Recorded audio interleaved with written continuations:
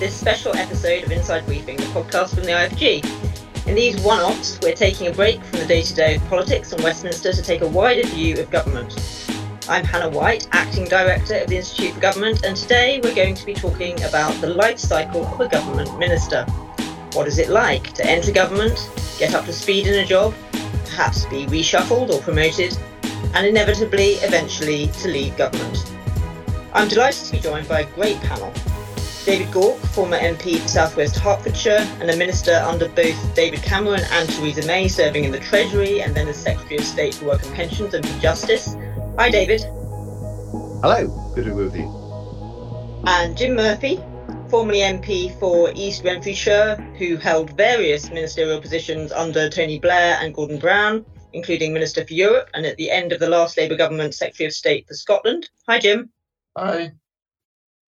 And my colleague, Dr. Catherine Haddon, who is a Senior Fellow at the IFG. Hi, Hannah. And Tim Durrant, Associate Director, who leads our Ministers Reflect programme. Hi, great to be here.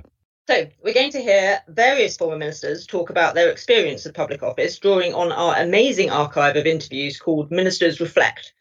We'll be tracing their career from their first ministerial job to their last, hearing how that compares with Jim and David's experience and what all this means for government. So let's get started. Of course, the first step to being a minister is being appointed. Kath, can you tell us a bit first about how it all works behind the scenes? How is it organised?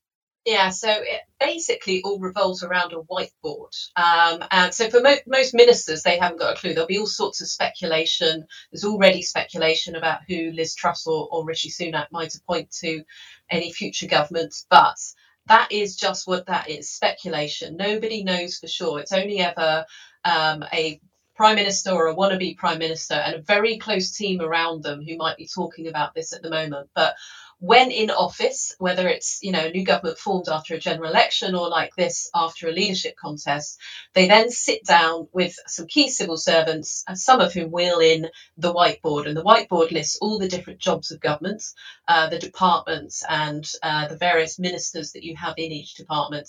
And you basically start filling them.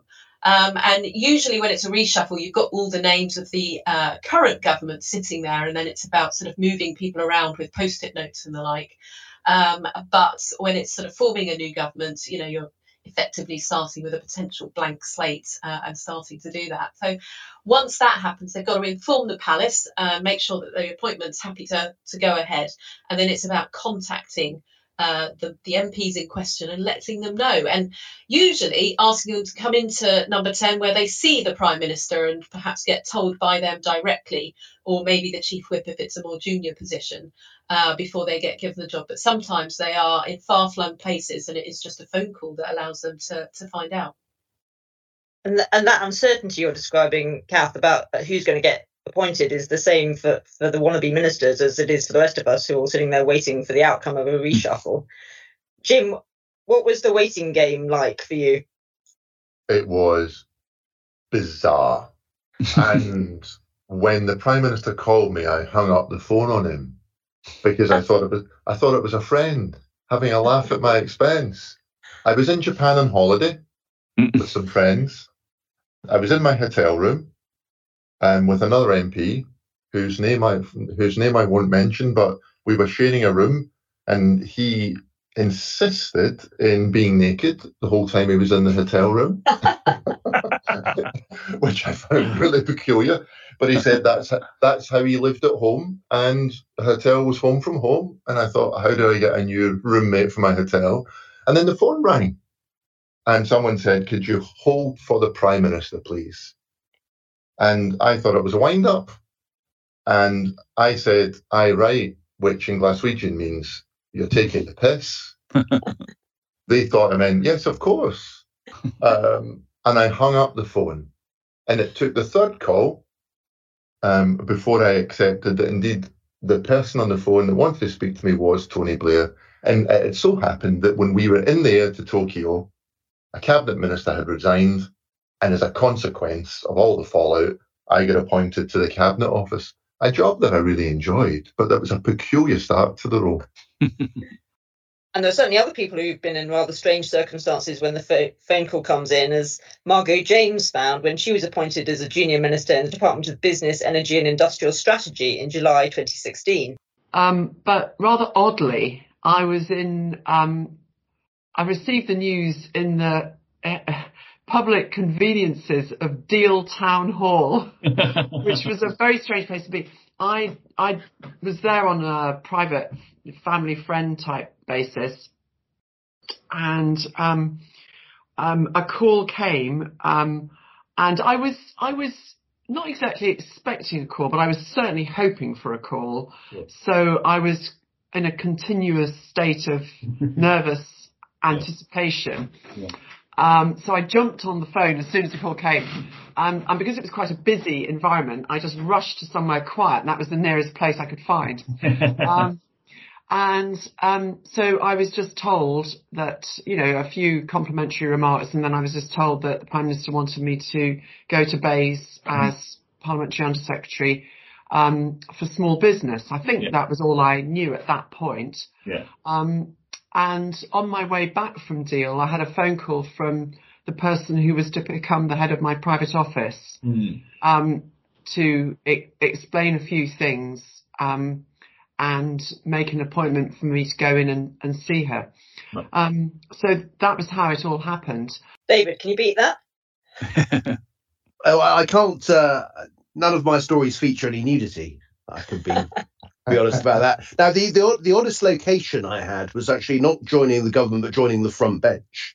So I was on a family holiday, sort of Whitsun break of 2007, and Graham Brady had resigned over grammar schools. And I wasn't following the news particularly closely. And then the phone call came through, and it was Ed Llewellyn, who was chief of staff for David Cameron, who sort of said, we'd like you to join the front bench. And I was completely, it wasn't as if there was a reshuffle going on. There was just a vacancy that I wasn't even aware of. And he said, by the way, you do support our policy on grammar schools, don't you? And so, I certainly do now. So that was it. And I did have, so after the 2017, after the 2010 general election, where the coalition was formed, and there was a long period of time of uncertainty, and it took a long time for the junior ministers to be appointed. We were at the bottom of the list, and I'd essentially been waiting around for a couple of days, just waiting for a phone call. And I was in my office, and there was some cricket on, I think, and then the phone call came in to my office phone. And they said, were you available for a phone call from the Prime Minister? And at one level, I was extremely excited. At the other level, I was sort of a bit annoyed of having waited so long. And I was quite tempted to say, can he just wait until the end of the over? But and then the other sort of slightly strange one was after the 2017 general election, where there was a very small reshuffle of the cabinet that Theresa May did. And again, I wasn't really expecting it. And I was at home, and I was, literally on the sort of, serving up a barbecue. And, in Hertfordshire, I was in shorts, t-shirt, barbecue sauce dribbling down my chin. And the phone call came in and said, can you be in Downing Street in 20 minutes? So, to which the answer was no. But, I abandoned lunch, had a quick shave and a wash, and put a suit on for the sort of customary walk up Downing Street. Can I ask about that walk up Downing Street? Because that's the bit that we all see, and there's always the speculation. But it's not always going in and for the post that people are expecting, isn't it? There's a lot of waiting around inside Downing Street where you get shuffled around various rooms, isn't it, before you get given and get told, go into the Prime Minister and get told the job. Yeah, that's right. And what most people don't realise is that, of course, Tony Blair and Gordon Brown were completely different characters in how they organised their government and how they sought to run the country. I was close, good relationships with both of them, but closer to Tony. But despite that, Tony wasn't very good at reshuffles. He just wasn't. Gordon was much more effective in his reshuffles. And by that, I mean, Tony really didn't like to disappoint people. So there are one or two examples that don't involve me where people left the room with Tony believing he had sacked them, and the person leaving the room thought they were still in their job. And Tony would often use code words like, well, you will have a chance to spend more time with your family, which was code for you've just been sacked. But the signals were occasionally so subtle that the minister didn't pick up on it, either chose not to pick up on it or just didn't hear it. So I know one or two friends who left who had to be sent for so that they could actually be sacked, or subsequently sacked by the chief whip. And then the flip side of that is there was one reshuffle day where Tony gave me 2 jobs, one at the beginning of the day and one at the end of the day. And I phoned the chief whip and said, Chief Whip, he's just given me 2 jobs. And Hilary Armstrong, who was the chief whip, said, which one would you rather have? That's like the whiteboard went wrong. Yeah, and I told her, and she said, well, let's do a deal. You can pick which one you want as long as you never tell anyone. So there's been a sufficient passage of time. I can now tell people.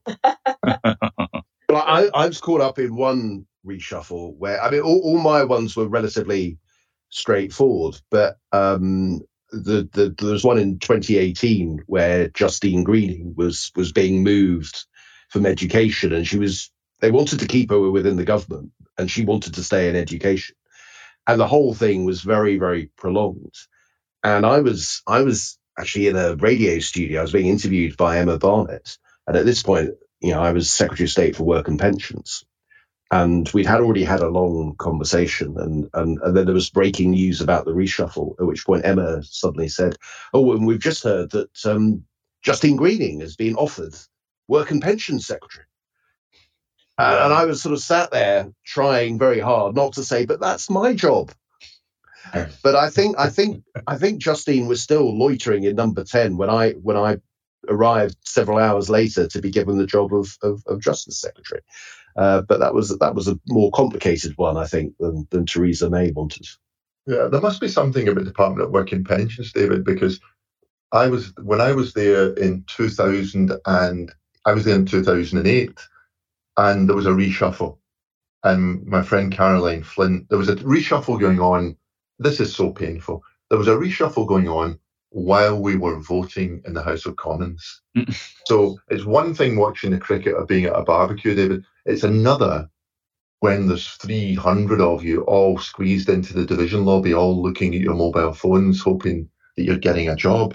But Caroline Flint approached me and said, I've just been offered a job. I'm not sure I should take it.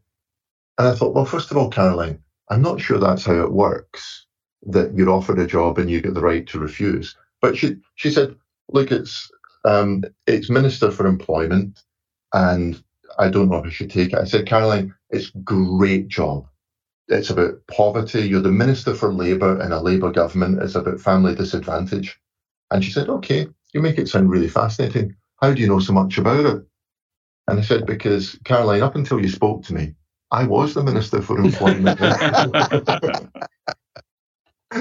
So very similar experience there. And I hope, Caroline, if you're listening, you don't mind me telling that story. All sorts of revelations coming out here.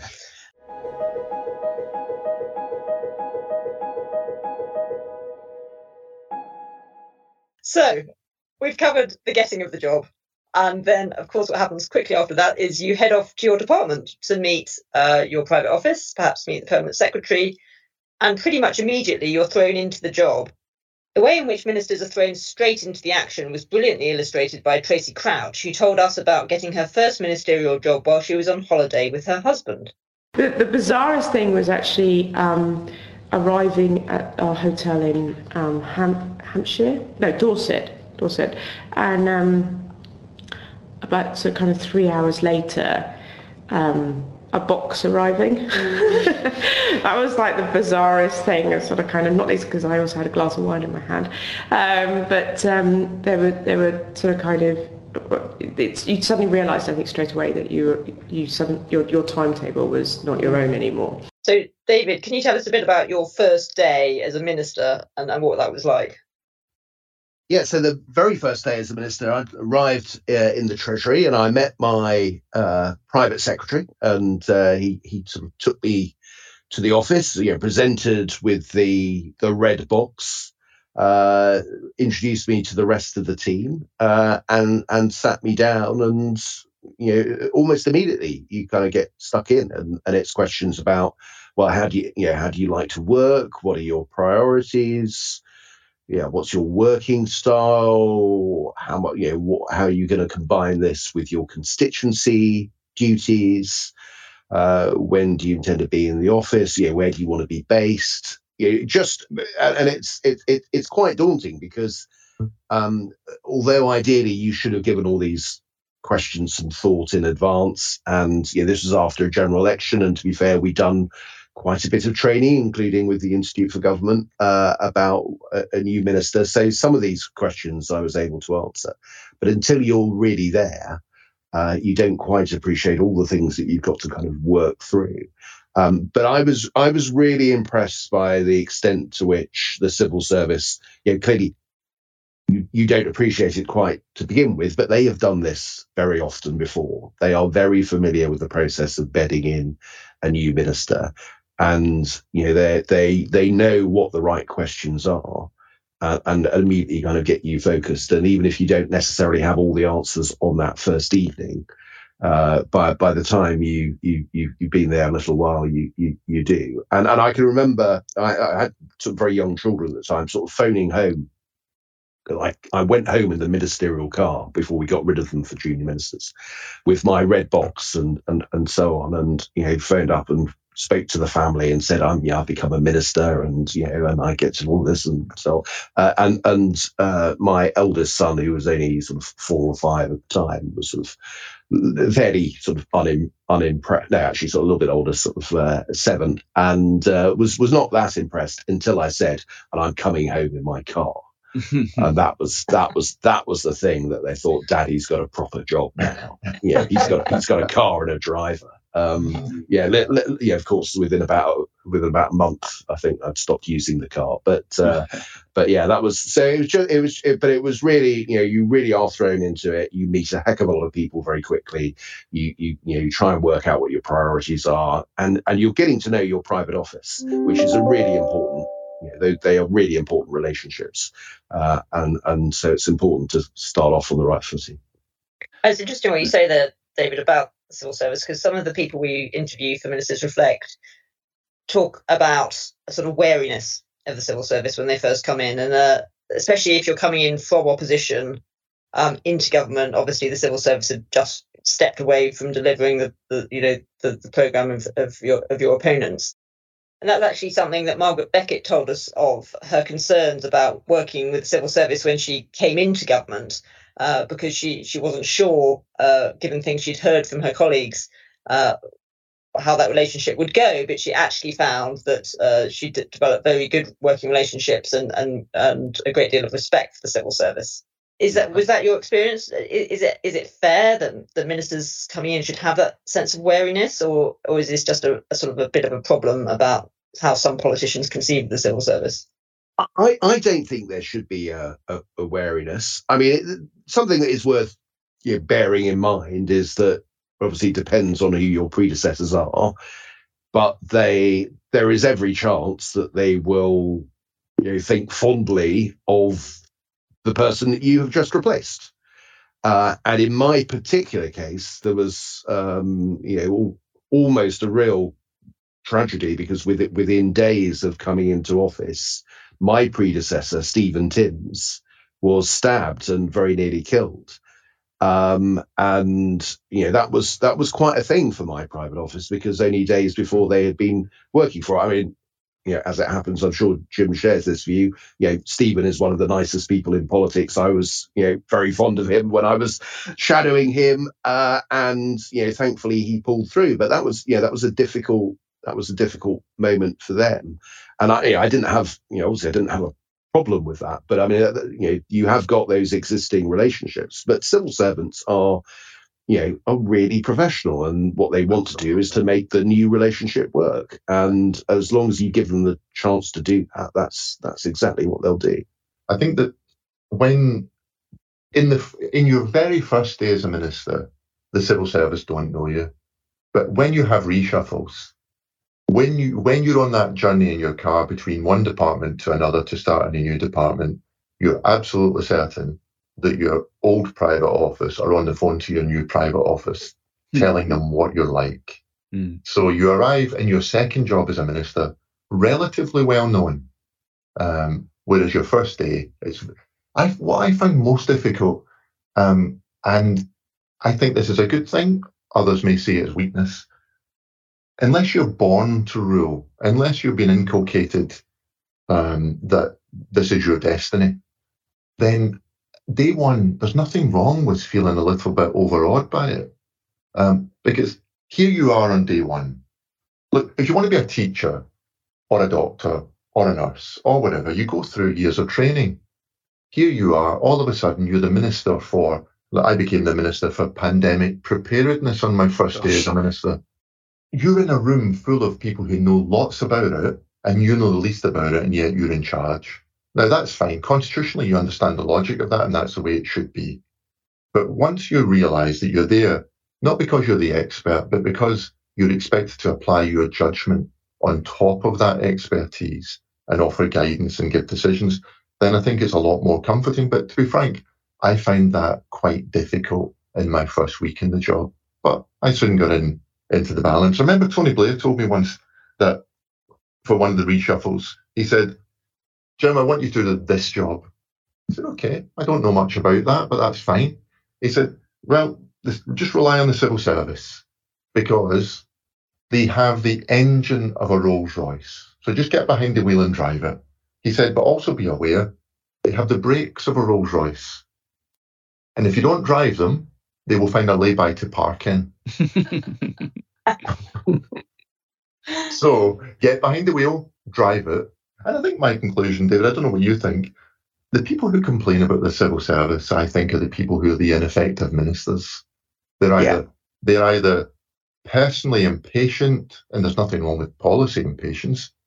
They are poor communicators, or more likely, they chop and change what they want each and every day. And it's impossible for the civil service to follow a minister who continually chops and changes. So no matter which party's in power, when I hear stories of ministers lambasting the civil servants, I only think badly of the minister and not the civil servant.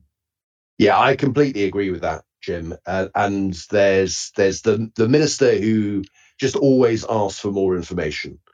Can I have another round of this, another round of that? I need more of that, which is just usually putting off making a decision. And so those that complain how the civil service don't give you all the information that you want. Of course, there are times where you have to push further and you want further and better particulars. But I think that can be a mistake for ministers who are hiding behind their own indecision in terms of always seeking more evidence. And then, yes, those who quickly make a decision and then quickly make another decision and so on. And I think, if there's a piece of advice I would give to a new minister, as well as the points that you're making, Jim, is I think, you don't have to rush into a decision. Don't make a decision till you're kind of comfortable. But, sometimes you're not going to have all the information. You're just going to have to make a decision with what you've got. You make the best of the information that you have, and be prepared to engage. To ask those questions. But once you've made a decision, be prepared to stick to it. I think that's very fair, David. I think that's what's changed in since our time, and I know we're sounding like two old men. These young people, they don't know what they're doing. Yeah. But we had the relative luxury of time because social media wasn't ubiquitous when we were ministers. Certainly when I was there wasn't. I mean, Facebook, Twitter, 2007, 2008, before these things became ubiquitous. Well, I started as a minister 7 or 8 years before that.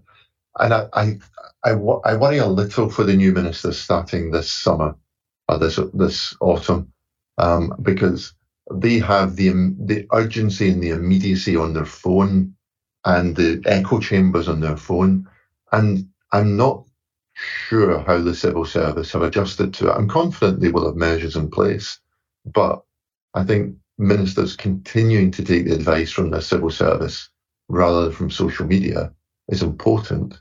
I think the way in which the public make their voices heard in policy decisions is by ministers just being constantly physically out and about rather than constantly in and on their phone.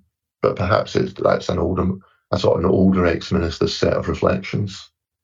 I think that's broadly right. I mean, I was a minister a bit later, and Twitter was a thing. Certainly by the time I was a cabinet minister, it didn't that often force you into particular directions. I think it was resistible most of the time. But I do look back and I wonder how the 2012 budget, which I was involved, which was not seen as being a total triumph. That was the early days of Twitter. I think that would have been a much, much more uncomfortable experience had Twitter been around, and especially as I was the one who was going out sort of defending policies and then explaining why they had been dropped with a sort of interlude of only an hour or two between the two. So that would have been much more uncomfortable. But by and large, I think one can overstate the influence on Twitter, and the vast majority of decisions that ministers make will not be picked up very much on social media.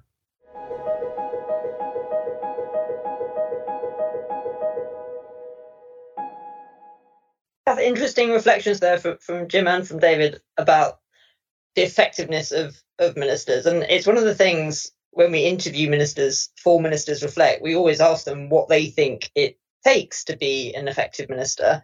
And it's quite interesting looking across the archive how differently they define effectiveness.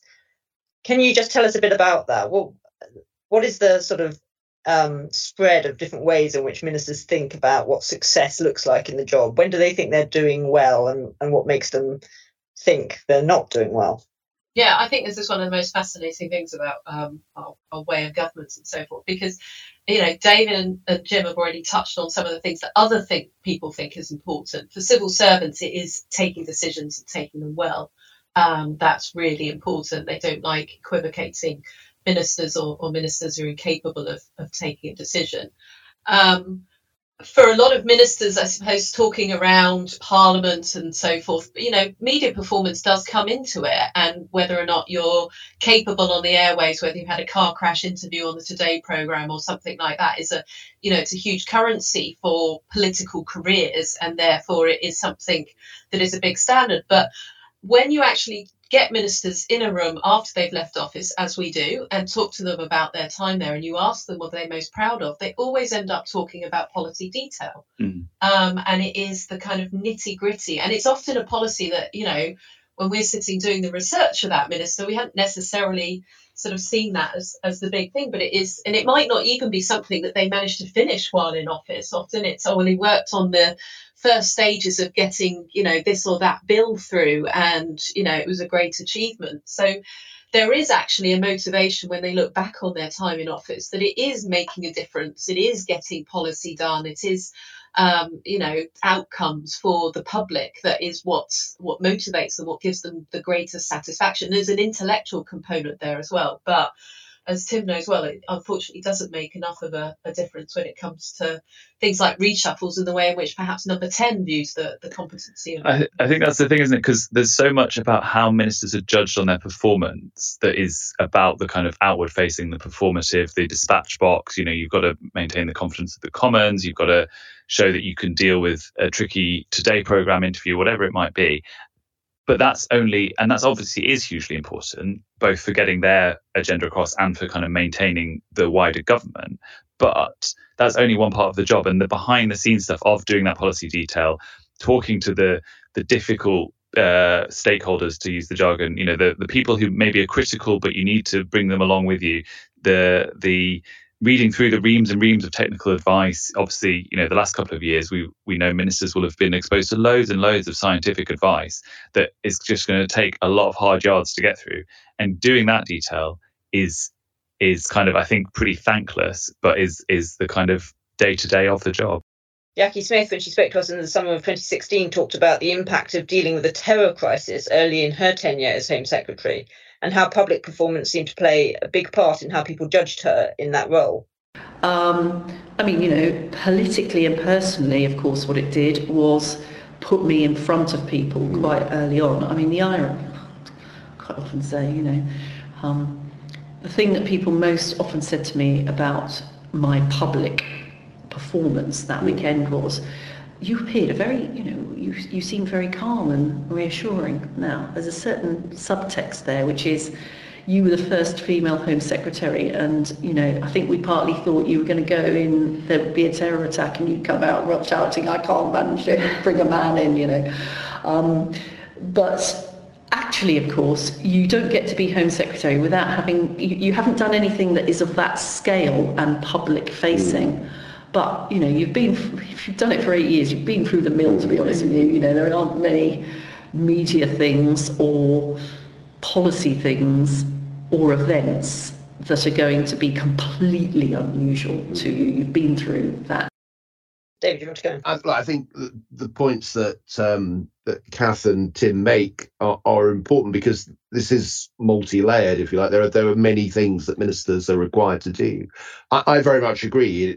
When you look back on your career, the stuff that really matters is where you've made a difference on policy. Where you have delivered something, policy and indeed implementation as well, which can be ignored. That's the stuff that you really look back on, one would hope, with some pride. But you do also have to do the media stuff. You do have to do the parliamentary stuff. I mean, I think if you're a junior minister, one thing I would say is important that shouldn't be overlooked is in fact your relationship with your Secretary of State. And that matters a great deal. So for a long time I was a junior minister working for George Osborne, and that works. I mean, it was a good relationship, and the officials knew that I had his confidence, so therefore they took me seriously, and that matters. If you're a junior minister who your Secretary of State doesn't rate, or who's for whatever reason, ideological or otherwise, or on a different page, then very quickly the officials will pick that up, and you will find the seniority of officials turning up at your meetings falling all the time. And I can certainly think of one of my colleagues in the Treasury where that happened. And essentially you are pretty powerless, because if the Secretary of State is not going to back you up, or the head of the department, the Chancellor in the case of the Treasury, then you are going to achieve very little. I think that's true, David. And I had a sort of mixed experience of this, because my second job as a minister, I was a junior minister at the Cabinet Office. Now, at the time, the Cabinet Office only had 2 ministers, and John Hutton was the Secretary of State. And for reasons that we don't have to go into in this podcast, John got promoted out, but they didn't reappoint. Tony Blair chose not to have a reshuffle. He just moved John into David Blunkett's job, and David had left government. And I was left running the Cabinet Office as a junior minister with no special advisors for nearly 6 months.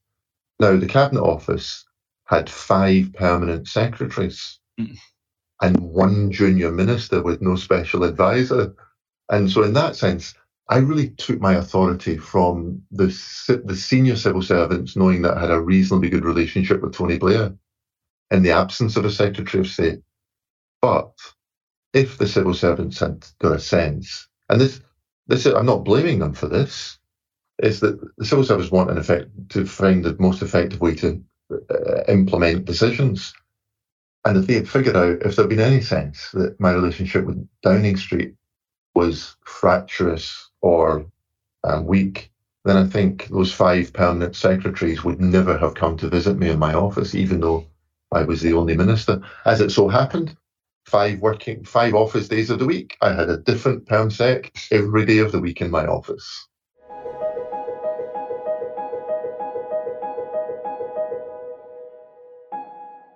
You've both talked about sort of business as usual, what you're trying to achieve on a day-to-day basis. Let's talk a little bit now about crises. So, David, what's it like when suddenly you're going along, you've got your priorities, you know what you're doing, and then a crisis hits? At one level, it's obviously can be pretty terrifying. At another level, don't get this the wrong way, it can be quite exhilarating. Because it is a moment where you are really tested, you are likely to be under immense scrutiny, and it's a little bit like when you're about to sit exams, where suddenly there is a great clarity because there's nothing else that matters. You don't have to worry about anything else. You are just focusing on one thing. Unless you've got two crises at the same time, but and in those circumstances, I think what you need to do is kind of get your key people, the people who you can trust, whether they be officials, whether they be your political advisors, whether it's policy people or press people. And the challenge there is to kind of really kick the arguments around. If you've got the time to do that, which even in most crises you do, it is a question of properly exploring what the options are, what the consequences will be, and just in an environment where people can speak their mind, and you want to encourage an environment where someone can say, hey, hold on, this is why this is what you're proposing is a stupid idea. You don't need to be quite that brutal, but you've got to have that environment where people are prepared to speak, so that you're not in a kind of groupthink environment and every idea is properly challenged. And eventually you kind of eliminate the other options and come out with a plan. And I kind of, and some of the things I look back on, I mean, whether it went well or not, but of kind of almost the most satisfying moments were where you were faced with a sort of very, very tough decision, and you went in to a meeting and you didn't know where you were going to do, and you really tease out the arguments, and at the end of it you come out with a plan. It may be a good plan, maybe a bad plan, but you've got a plan. And that is quite an exciting moment as a minister. Would you agree, Jim? I do. I think that's right, David. And one of the things from new ministers is to figure out what is their threshold for what they believe to be a crisis. Part of the joy of being a minister is every day is different, or every day should be different. And so having an internal threshold of this requires my full attention because it is either a crisis or is about to become a crisis. Now, that was difficult at the Foreign and Commonwealth Office because there's always a crisis somewhere in the world. And so you then got to decide which of these events requires my personal intervention. So, for example, at the Foreign Office, I was responsible for Russia policy. Now, as David knows, when things like that happen, the Secretary of State, who at the time was David Miliband, actually perfectly reasonably becomes the operational minister on those sorts of things. When, for example, polonium-210 poisoning of Litvinenko in London, I think that qualified as a crisis pretty fairly. So those sorts of things, you've got to decide what's your threshold, what's my intervention, and surround yourself with people who do not panic. And the last thing I would say to a new minister is try and as a matter of urgency, understand as many facts as possible and then make your decision. Don't be hesitant. Don't wait till tomorrow. Just get it done once you're confident you have enough facts. Now, the longer term crisis that I suppose David then had to deal with as well was the financial crash of 2008 and onwards. David had to deal with some of the legacy. I was Secretary of State for Scotland when the Royal Bank of Scotland almost fell over, and think by any measurement that was a crisis.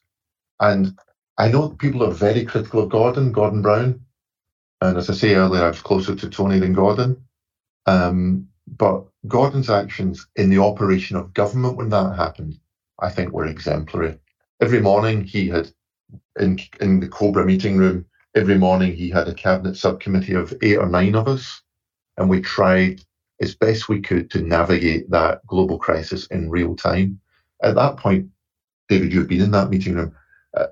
rather than having people's on screens coming from in all over the world, what we had was the falling stock exchange screens on each wall on screens.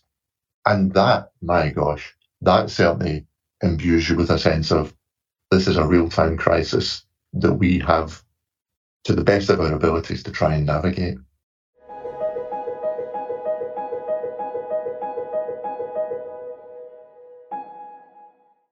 Now, of course, being a minister isn't a job with great job security. After a year or 18 months, maybe 2 years, if you're lucky, most ministers are probably looking down the barrel of a reshuffle. Andrea Leadsom, who spoke to us in the autumn of 2020, talked about her disappointment in being moved.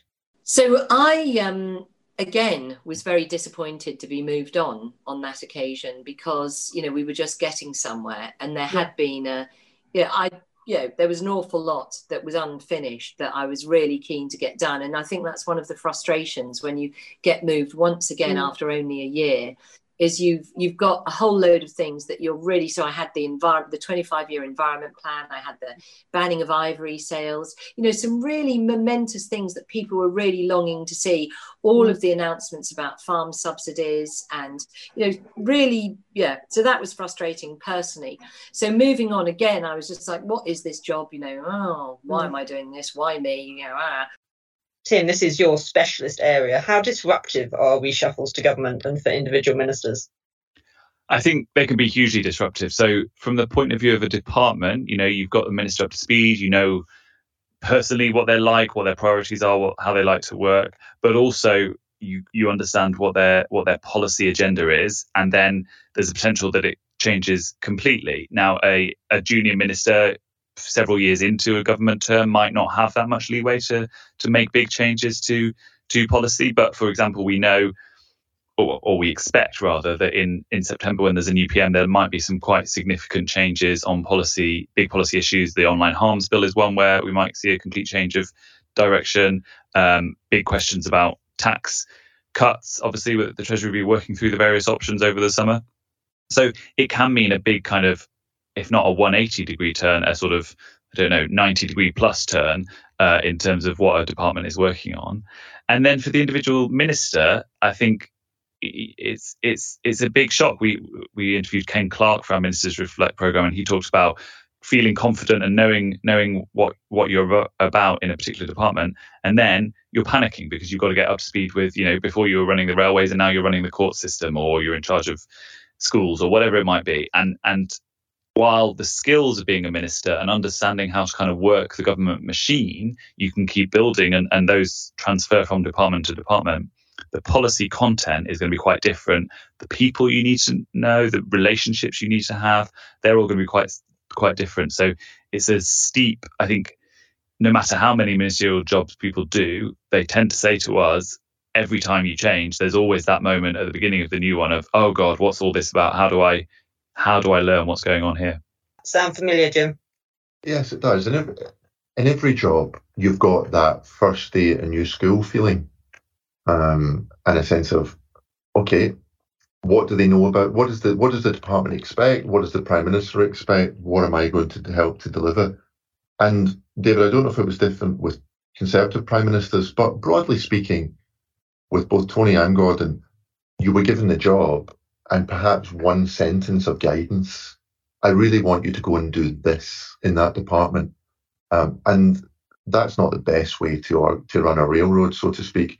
But I think one of the really important things about reshuffles is that one of the roles of a minister is to say to the system and the structures, why are we doing it like this?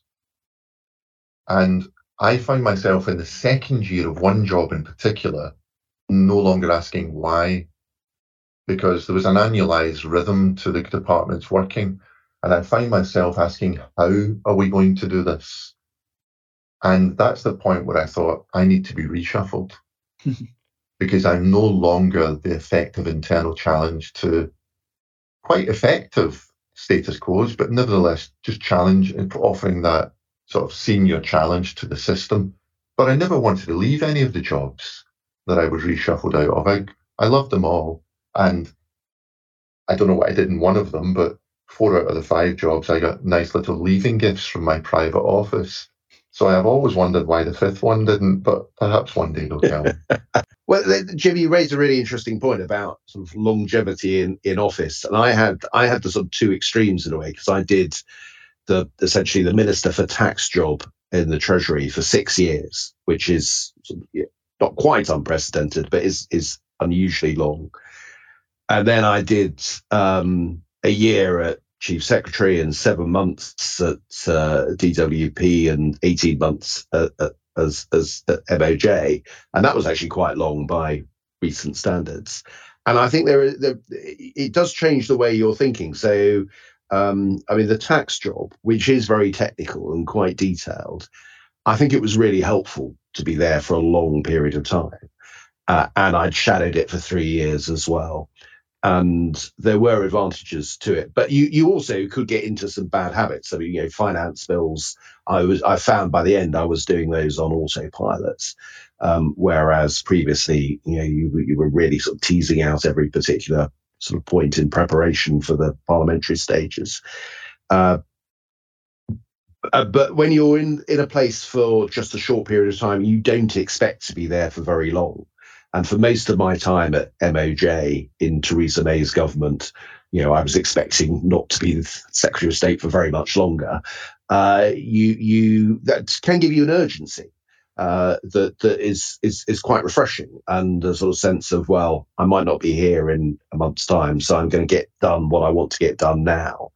And you go at a faster pace. But the problem I found with that job is, because I wasn't there very long, you couldn't really embed anything. You could set a new sense of direction, and you could change the approach of the department. And there was lots that you could do, but it was quite easy for quite a lot of what I had done to be reversed. Not all of it was, and Robert Buckland carried on many of the things that I was doing. But there were some other things that got reversed. And if you're moved around quite a lot, it's hard to make anything very permanent. I think that's fair, David. I think I stayed in each job on average 18 to 24 months. And I understand the point about tax policy in 6 years. But I think personalities are different. And I am a fan of the permanent civil service and temporary ministers. I think it's the right balance, rather than permanent ministers and temporary civil servants. One of the things that a good piece of advice I was given when I was a new minister was from Jack Straw, who told me, look, you've got to protect 1 hour of every day and use it for thinking time. And so for new ministers, I believe that's absolutely crucial. You protect it. Okay, if a crisis happens, that devours your 1 hour. But in the normal operation of government, protect 1 hour to think every day during the day. Not after you've done your red boxes at 2 a.m. Don't start thinking then. Well, the truth is, as a minister, don't stop thinking, but have protected thinking time for an hour a day. Now, one of my friends who also got that advice, another minister who, again, I won't name, pretty reasonably closed the curtains and closed the shutters in his office and went for a sleep for an hour, because he found that to be the best use of his thinking time.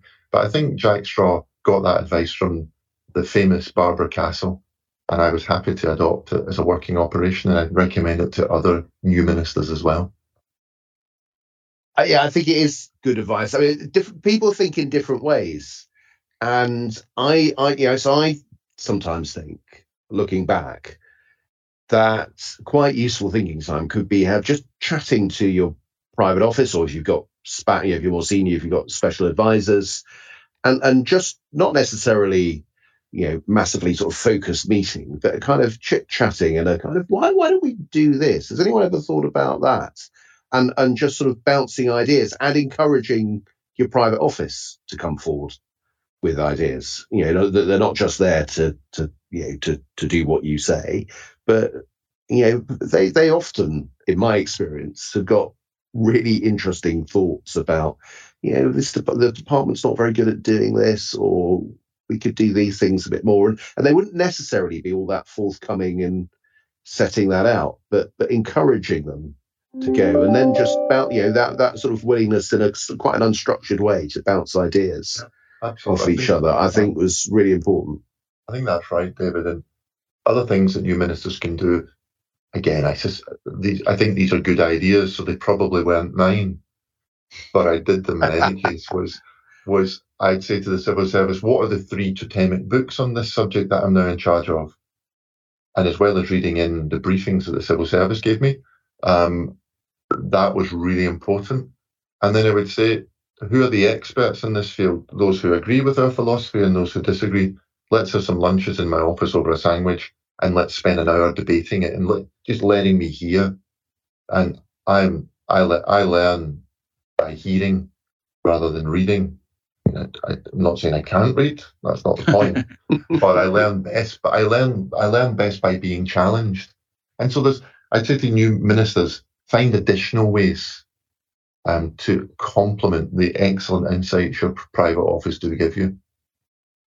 David, I think a fair few current ministers, and perhaps some who recently resigned, will be pondering at this stage whether their careers in government are going to continue or resume, perhaps.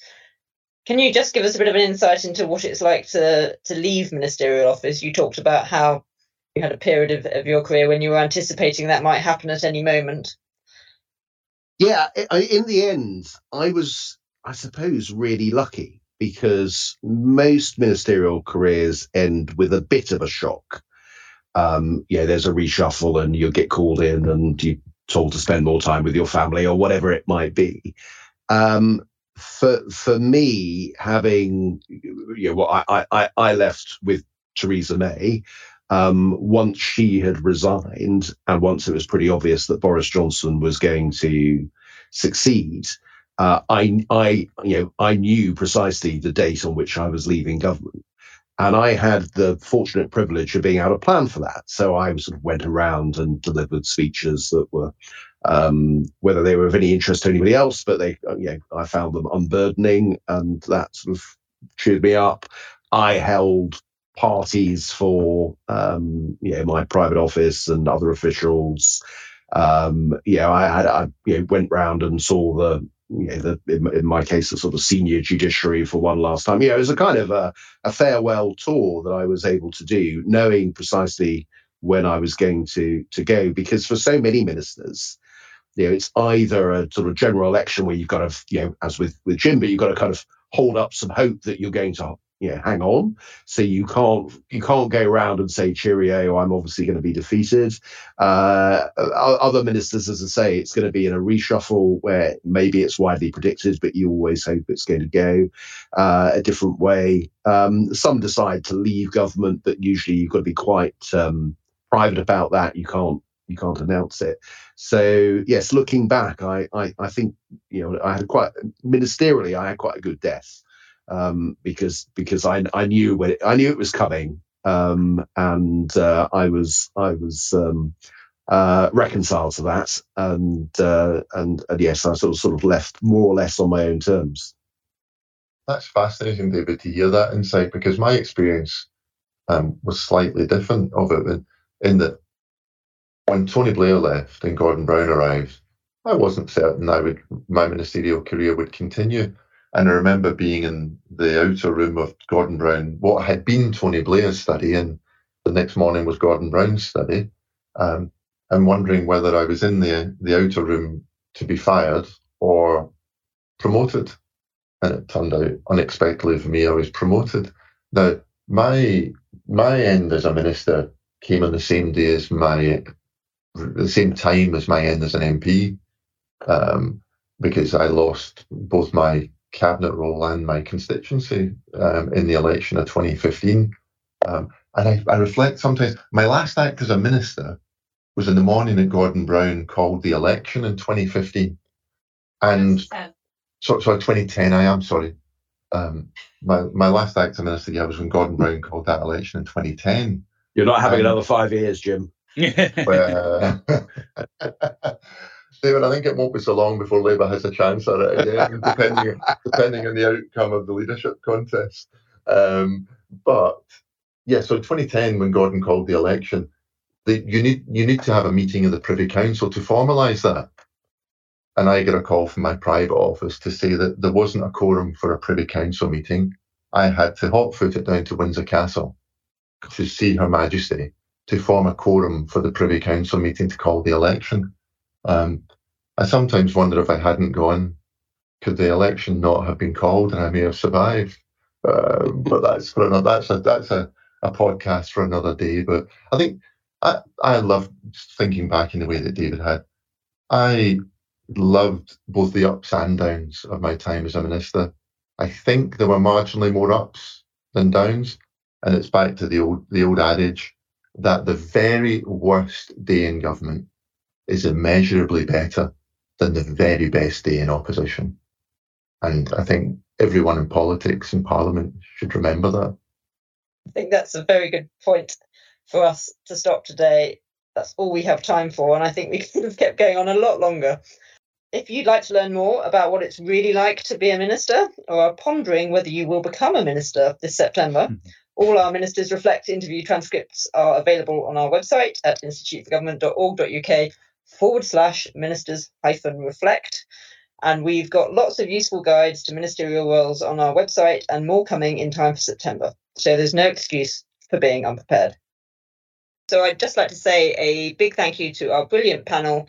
Thank you, David. Thank you, Jim. Thank you, Kath. And particular thanks to Tim, who is responsible for brilliantly managing our Ministers Reflect programme. Tune in again next week for the next special episode of Inside Briefing, and keep an eye on our website and social media for new Ministers Reflect interviews.